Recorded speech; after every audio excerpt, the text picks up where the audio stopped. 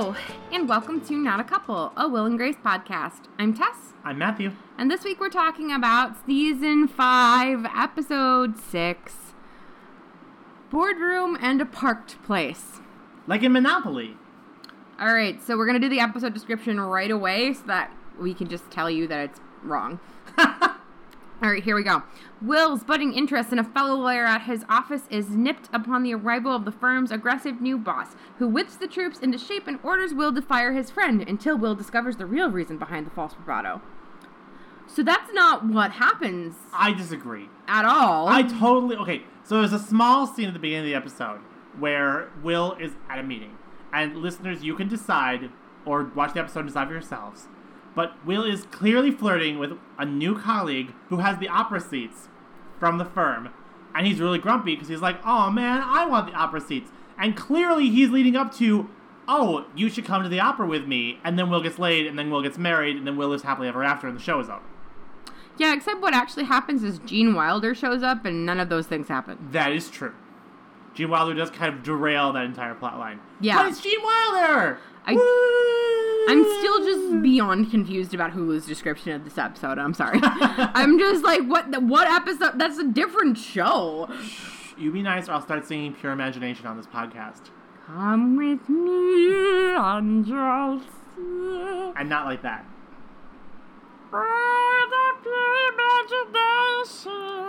So, Gene Wilder is kind of one of those classic Will and Grace guest stars that always gets trotted out as like an example of Will and Grace's amazing guest star stunt casting. Mm-hmm. I have some different opinions about that.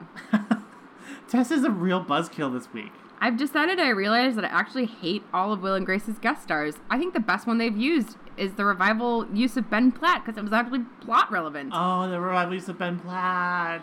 I just mean, it seems like the show, especially once it kind of hit its peak guest star use heyday, it's just the plot whenever the guest star is there is, this is a famous person, so we're just gonna let them do whatever the fuck they feel like for the entire episode. See, I feel like you're really misunderstanding the point of a guest star, which is that when the guest star shows up, they get to do whatever they want, and that makes a really interesting episode. Except it doesn't, because... sometimes on Will and Grace it doesn't. I just mean, like, the Cher episode where Cher being there had nothing to do with anything. But what about the Cher episode where Cher was in Jack's dream? That was so important. Okay, admittedly that one at least had something to do with the plot. Yeah. I just mean, this didn't have, we don't see anything to do with really Will's entire life, because we know as soon as the episode ends, it's probably going back to normal. Right, but the point is that, like, you get this slice of life, and then, like, the guest star punches up the slice of life. Like, but it doesn't. I'll give you that sometimes Will and Grace does some stunt guest casting. And it's, like this one. Well, like Sandra Bernhard. Who isn't even famous enough to do that. Well, that's fair too, but... I just mean, Gene Wilder, this entire episode, shows up just to be like, I'm Willy Wonka! That's why you hired Gene Wilder! But why did that need to happen on this show? Why didn't it need to happen on this show? It didn't. The end. Goodbye. The setup of the episode is that Gene Wilder is one of the two original partners of Will's firm. And Ben Doucette has left. Because that's probably good for everyone. Frankly, I'm excited because I hated Ben. And now this new partner has come back from the London office, which is probably a reference to something funny, but I don't know what it is. There isn't a London office. He's just crazy. And, like, that's actually kind of funny, in my opinion. Like, not like, oh, he's crazy, like, that's hilarious. Like, I mean, like, Gene Wilder plays crazy really good. Like, he is completely batshit. Clearly kind of brilliant. Clearly kind of evil. Yeah, I just didn't think it was that great of an episode. Because it just repeats the same patterns a bunch. So, That's okay. True. Gene Wilder's crazy, and he was in the mental hospital, and the London office was always in quotes, and he is too scared to actually do anything because he doesn't feel ready. Mm-hmm. And so he becomes entirely reliant on Will in this really infantile way, so like he can't even sign his own name. Will has to help him order at a restaurant. He goes and gets sushi, and he's like, this fish isn't cooked, and he's like... It's just, I don't know. He keeps firing people to, like, advance Will's career, and I'm over it. And I think that's kind of, like... My personal critique of this episode is I feel like it could have taken its conceit a lot further and had Will actually be like, hey, like, this isn't cool, without everyone at work having to hate him first. Right, yeah. I mean, and like that's the other frustrating thing is when we do finally get the scene where he attempts to confront Gene Wilder is just, again, crazy and it doesn't go well. He is upset that his sushi is uncooked fish. Like, I'm just like, go back to Nana's change purse. Well, I mean, that's the other thing is that Gene Wilder is just such an ad-lib friendly comedian that, like he's used to working with, like, Mel Brooks and, like, other comedy legends. Like, he just says batshit things this episode, and I don't see how you don't enjoy that. I just know for a fact that the script for this episode must have been like, and then Gene Wilder will say something funny, and then Will have to react in these very constricted and tight lines regardless. Okay, but when Karen says something crazy, you go nuts for it. Because it works. It makes sense. And it's written to fit the tone of the show. Well, when he says things, it literally was like nonsense half the time. I don't know. But see, I think that's the advantage of this role is that this is a character who does upend the normal flow of the show. I mean, Will's work is so boring that we don't normally even see it. I like it that way. I prefer not to see Will's work. I don't know. I thought this was a bad episode. I don't think it does anything to advance the show at all. I thought that this being the A-plot was just tedious.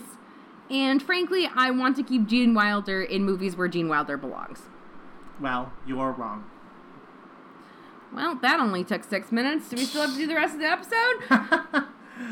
I will say that one thing that I like that Tess and I think kind of agreed on is that considering that she doesn't really like seeing Will's work, you did say that you felt like it was a good representation of what an office is like. Oh yeah, it was like that. Having like a batshit crazy boss who just promotes you for no fucking reason is literally corporate America. Like, I thought that was pretty realistic, and having it so like all of a sudden all your coworkers hate you because your boss has inexplicably decided he likes you better than everyone else. Like, that's real. That's straight up real life. Well, and I loved the little tidbits we got. Like at the beginning of the episode, Will is like in charge of the birthday cards, and like there's a squabble over who gets to go to the opera. You know. And that feels very real. Yeah, that's me. very real. Like, the last couple of times we've seen Will at the office, it's been really tied up in the Ben Doucette plot lines, which weren't as fun because they weren't stuff like that, like little minutia. Like, the minutia is what's funny about corporate America, I think. Right. Like, previous Will's work episodes are really stuck on, like, high-level stuff. Like, will Will get the job? Can he keep this high account? Why is Grace dancing on a table with Ben Doucette? Right. Like, really big picture stuff. Right, so I guess from that respect, I did enjoy seeing Will kind of get stuck babysitting the crazy boss and benefiting from it, but those benefits sort of backfiring. Right, and it kind of works well because it shows how much everyone at work is part of a delicate ecosystem, and like once you disrupt the ecosystem, everything falls apart. The office grandma gets fired. The opera tickets don't go to the right person. Mm-hmm. Will gets peed on. Yes. Yep. Like, that's a realistic scenario that could happen in any office when something big changes, even if Gene Wilder isn't the big change. Also, because of the unfortunate existence of gendered bathrooms, I can confirm to you that I have definitely walked into a bathroom and seen one of my bosses completely losing their shit in there. Oh, yeah. And it's just like, God damn it, Marilyn, I just wanted to pee and wash my hands, and now I'm dealing with this whole thing about your divorce. Oh. And yeah. That's not good. No. I also like this episode because I think Will, as an evil corporate lawyer, is kind of brilliant. Frankly, I think the show should just embrace the fact that Will is a bad person at work and a good person at home. Like, I mean, we've talked, not as much lately since it's gotten canceled, but we talked a bunch about difficult people on this podcast. Yes. And for us, that show really worked because it gave its Will and its Grace the freedom to be bad people. Mm-hmm. And I don't think Will and Grace does that nearly often enough. I agree. No, I think you're completely right. That was one of the things that I enjoyed most about Difficult People is they just allowed their characters to embrace their pettier sides. And I think that work is definitely a place where that probably comes out for Will, but we see it so rarely that we don't really get a good sense of what his work personality is. If this episode was done with a more Billy Eichner gay man, like, we wouldn't see Will... Will isn't really conflicted over taking the office. He kind of is like, no, don't do it. But then it, like, happens. I feel like in that setting, like, the Will/Billy Eichner character will be like, oh, now I can get the corner office that I've always wanted. I can get that bitch Grandma Joan fired, you know? Right, because if this had been Difficult People, like, Billy's character would have hated the office grandma. Right. And would have totally used the crazy boss to his advantage. And because that's just what real people do. I feel like that tone would have fit better in a lot of ways. Yes. I feel like Will's just sort of like passive acceptance of this was just not accurately explained.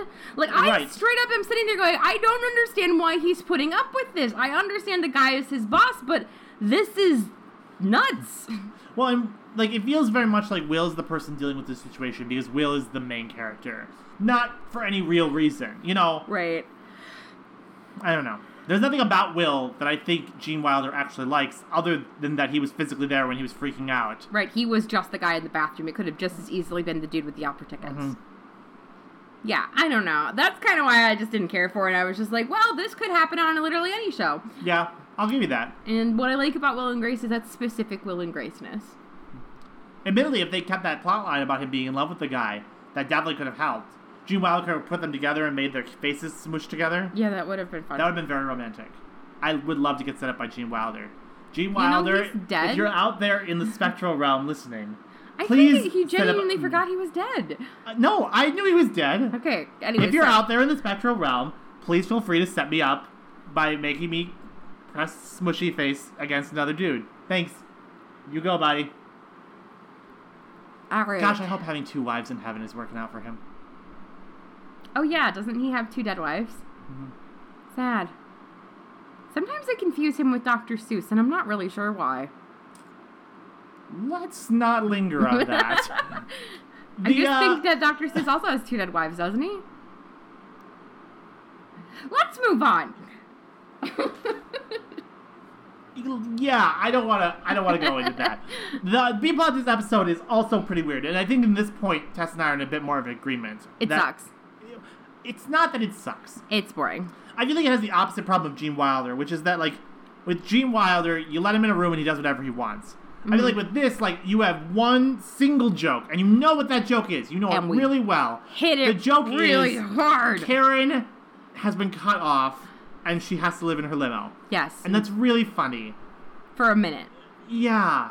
And, like, the episode, instead of letting that joke just be a joke, it stretches into a plot line. Which doesn't work. So you've got Karen living in the limo basically the whole episode. Yep. Then you've got Grace and Jack talking about how they're so sad about it. Uh-huh. Then you've got Grace and Jack going to the limo and saying, we're never leaving the limo. Until you come home with one of us. Spoiler alert, they leave the limo. Pretty much immediately. But then it turns out that Karen decides to stay with them. And then the moment she decides to stay with them, Shan stops cutting her off. Right, and I don't really understand what the impulse to cut her off was in the first place. I mean, okay, so the understanding I have with that is because she up and left him for him being a cheating jerk. Right. He cut her off, but then caved because reasons? He had no reason to. Yeah, other than, he just caved. That's literally the only reasoning we get. Rosario runs into Grace and Will and kind of Jack's apartment and goes, that Stan caved and we're gonna go. Right.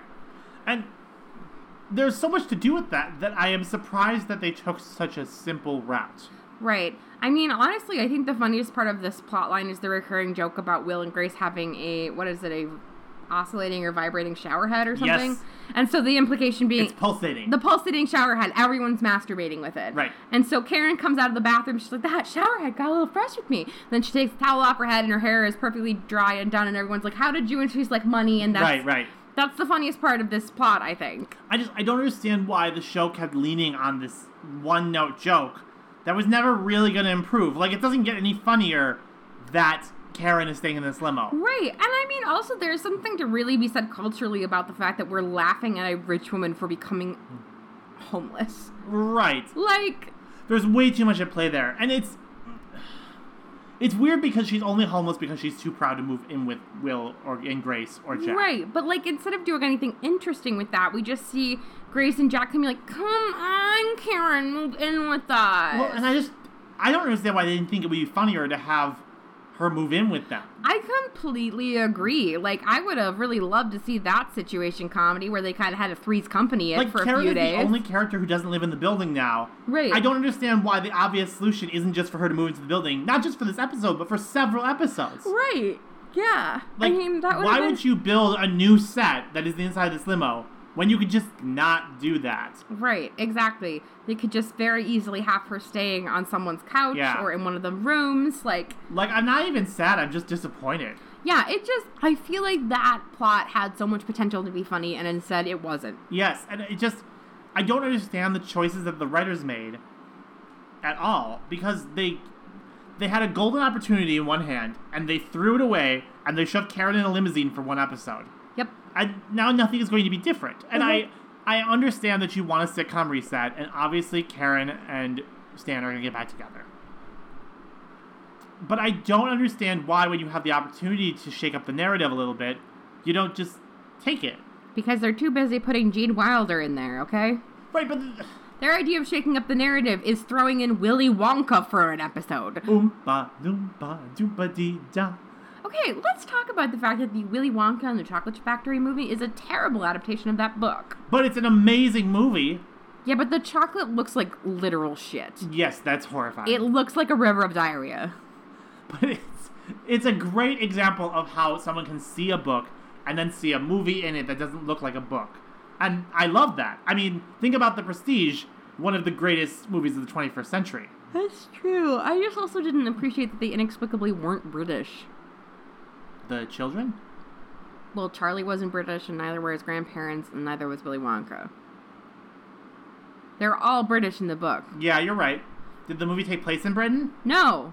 Okay, well then that's why they weren't British. But that's dumb. Why do they have to Americanize everything? Because the movie Justice was for made Britain! the movie was made in America. Justice! The movie was For Britain! Oh my god. In the remake, Freddie Highmore is British. Are you happy now? Yes. I mean, unfortunately, Johnny Depp plays Willy Wonka, which is sort of like the worst possible scenario anymore. Yeah, admittedly, I am hoping that I live long enough to see copyright law become meaningless because of digital effects or holograms. Because then, 78-year-old Matthew can produce Willy, Charlie Wonka, and the Chocolate Factory. And that is a mashup of Willy Wonka and Charlie and the Chocolate Factory, where all the kids are from the remake. Yes. But Gene Wilder's in the movie. I like it. I mean... Which Oompa Loompas are you going to keep, though? I think the classic Oompa Loompas. I agree. I think that would just be easier. The new Oompa Loompas are just one guy. Oh, I like the songs better in the other one. You know what? That's where we'll do some filming. We'll cast some old-style Oompa Loompas to sing the new songs. There we go. Beautiful. They can sing the Oompa Loompa song one time, for nostalgia's sake. Oompa Loompa Doopa-doo-doo. That's it. That's all I have for this episode. I don't have anything All right, Matthew. We sang the Oompa Loompa song. We called out to the spectral figure of Gene Wilder to get me laid. Karen is not homeless anymore. I don't know what you want from us. All right, Matthew, do you want to tell them where they can find us on the internet? All right. If you want to tell us what you want from us, the best place to start is on Twitter. We are at Not a Couple Show. You could also send us an electronic mail at notacouplepodcast@gmail.com. Other places to send a communique might be Tumblr or perhaps our Facebook page. You can also find our podcast on Podbean and iTunes. Okay, that's all we have this episode. Thanks so much for listening. My name is Tess. I'm Matthew. And this has been Not a Couple. Bye-bye. Bye.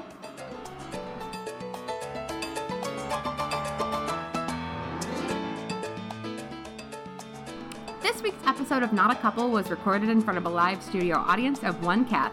Meow. Hi, Eliza. This week's episode of Not a Couple was brought to you by our terrifying remake of Willy Wonka / Charlie and the Chocolate Factory. Coming to you summer 2067, Willy / Charlie Wonka and the Chocolate Factory. It's horrible!